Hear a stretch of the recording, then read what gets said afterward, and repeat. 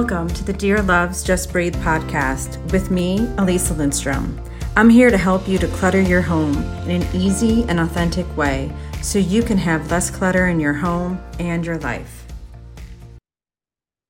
Hello. I hope you're having a great day. Today's podcast is all about clutter and feeling ashamed of your clutter. And I was inspired by this to talk about this today because so many of my online clients and my in-person clients, when they are showing me their home, there's a lot of being embarrassed that comes up. There's a lot of words they use, and they usually say things like, "Oh, your house is probably not like this," and I get a sense from them that they're very shame. They feel a lot of shame around their home in terms of the clutter. And so I wanted to talk about this because I think that there's another way that we can see our homes in clutter and see that it's not such a black and white thing. I think we live in a very perfectionist culture where if our home doesn't look like a magazine or what we see on TV in the home TV shows and stuff like that, that then we're not good enough. And we're being told we're not good enough. Or some of us feel from looking at those things that we're not good enough. And so then when our homes are full of clutter or get cluttered or maybe have more clutter than we would like, we feel like that's our fault and that it should be better. It should look more like this home or that home or the magazine or this home on this TV show or, this, that, and the other thing. So we can choose to wallow in this feeling of shame and embarrassment and not do anything about it and just let ourselves just feel embarrassed every time people come in. We can choose to own it and just be like, yeah, that's right, my house is cluttered, and be all proud of it. And that's fine too. And then the third option is we can reframe the situation and own it in a different way and say, yes, this has happened, and I'm not a bad person that this happened, and take a step back from the situation and really look at all of the different pieces and all of the different parts that are playing to create this situation of the clutter coming in. So first of all, let's talk about the part where you're in, that the part that you played in it of, you let the clutter in. Maybe maybe you have kids.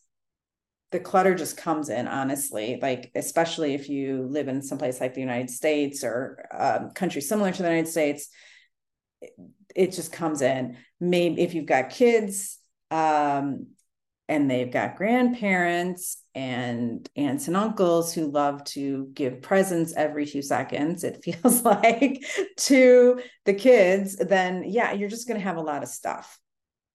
But if you, and not but if you are just an adult with or without a partner, you're still going to get a lot of clutter. And you let all that clutter in, or you and your partner have let all that clutter in. And you know what? You're not bad people for it. You're not. You just need to see things differently and learn the ways to stop the clutter from coming in. So the other thing another piece to think about is the culture that we live in. So we live in a culture where it's so stuff-centered that we are given free things all of the time. We are given things as freebies. We are given things when we go to a party, they're party favors. We go, it's just, I can't even, it used to be that you would go to banks and they would give you a toaster if you signed up. Now, I don't know if they still do this, but actually, when we got our joint checking account, we got a magnet and something else that was and a bunch of pens. We didn't need a magnet or a bunch of pens, but we got them, right? People are just give things to you for free, at least in the United States. I'm thinking this isn't just a United States thing. And another piece is we are constantly told by advertising that if we only do this one thing, we're going to feel better. So if we have this specific soda, suddenly we're going to have tons of friends and we're going to be at a party. Or if we buy these jeans, we're going to feel so much better. Now, I'm not saying we can't feel better by what we wear, but I am saying there's this sort of idea that this product is a magic product and it is going to erase all of our problems. And I keep on thinking about the 80s and the phrase shop till you drop. Like that was just sort of said like it was a great thing. Like, oh, let's just shop till we drop. Like, why are you shopping till you drop? Like, what is that about? And I know that that was part of the culture was you go to the mall or wherever and you spend as much money as you can on stuff. So we're shopping to fix issues. We're being told by advertisers that these products will fix the issues, and we're getting free stuff left and right. So these are three things that aren't exactly in our control.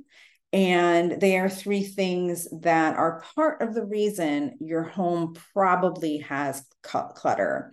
And another reason might also be a cultural situation, your specific culture, or a family situation where people give you things without really asking if you want them. So that's more of a boundary thing, but there could be a cultural aspect to that too. Like you're expected to take this. You're expected to not question when your parents give you things. You're expected not to give things back to your parents if you don't need them or want them, or someone besides your parents, your aunts and uncles, your cousins, whatever the situation is. So there's more than just so the clutter came from not just you, but from so many other different things that are happening all at once. And the solution is not to blame yourself. It's to take a step away from everything, look at all of the different ways the clutter came in, and then start addressing those. And maybe that means, not watching regular television so you don't have the constant commercials. Or, maybe that means learning how to say no, or finding a culturally acceptable way of not taking something from the family. I can't think of any specific actual solution for that, because I think it depends on the culture and the family culture and all of that. But there are ways that you can start saying no.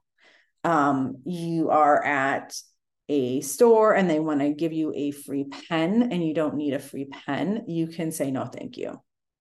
And that is probably one of the easiest ways to stop it from coming in, because you can say no, thank you in such a polite way that you're not being mean. And it's not, it's just a pen and it's not someone in your family. So that might be actually a really good way to start saying no to the clutter and stuff coming in that you don't necessarily need or want. So yes. So where was I? When you are looking at your home and you are feeling ashamed, and you're feeling like this is a representation of who you are and it is a bad representation of who you are, yeah, sure, you can wallow in it, or you can choose to keep it as it is and say, this is who I am. I'm just a cluttered person. Or you can reframe the whole situation and start taking the steps to change the situation in a way that doesn't say this was all on you, that it could have been your family and all these other factors added together. And that, I think, is the healthiest way to move out of feelings of shame and embarrassment and into a more empowered way of decluttering your home and seeing your home and seeing how you are in your home. Yeah, I think that was everything I wanted to say about that. So I hope this was helpful. If you have any questions, by all means, feel free to reach out to me. I am on Instagram just about every day. Or you can hop on my website and send me a message through there. And I hope you have an awesome day, and I will talk to you later. Thank you for listening to the Dear Loves Just Breathe podcast. If you love this podcast, don't forget to subscribe. And if you want to know more about the Declutter Your World, Master Your Space and Life program, check out the show notes for more information. Have a great day.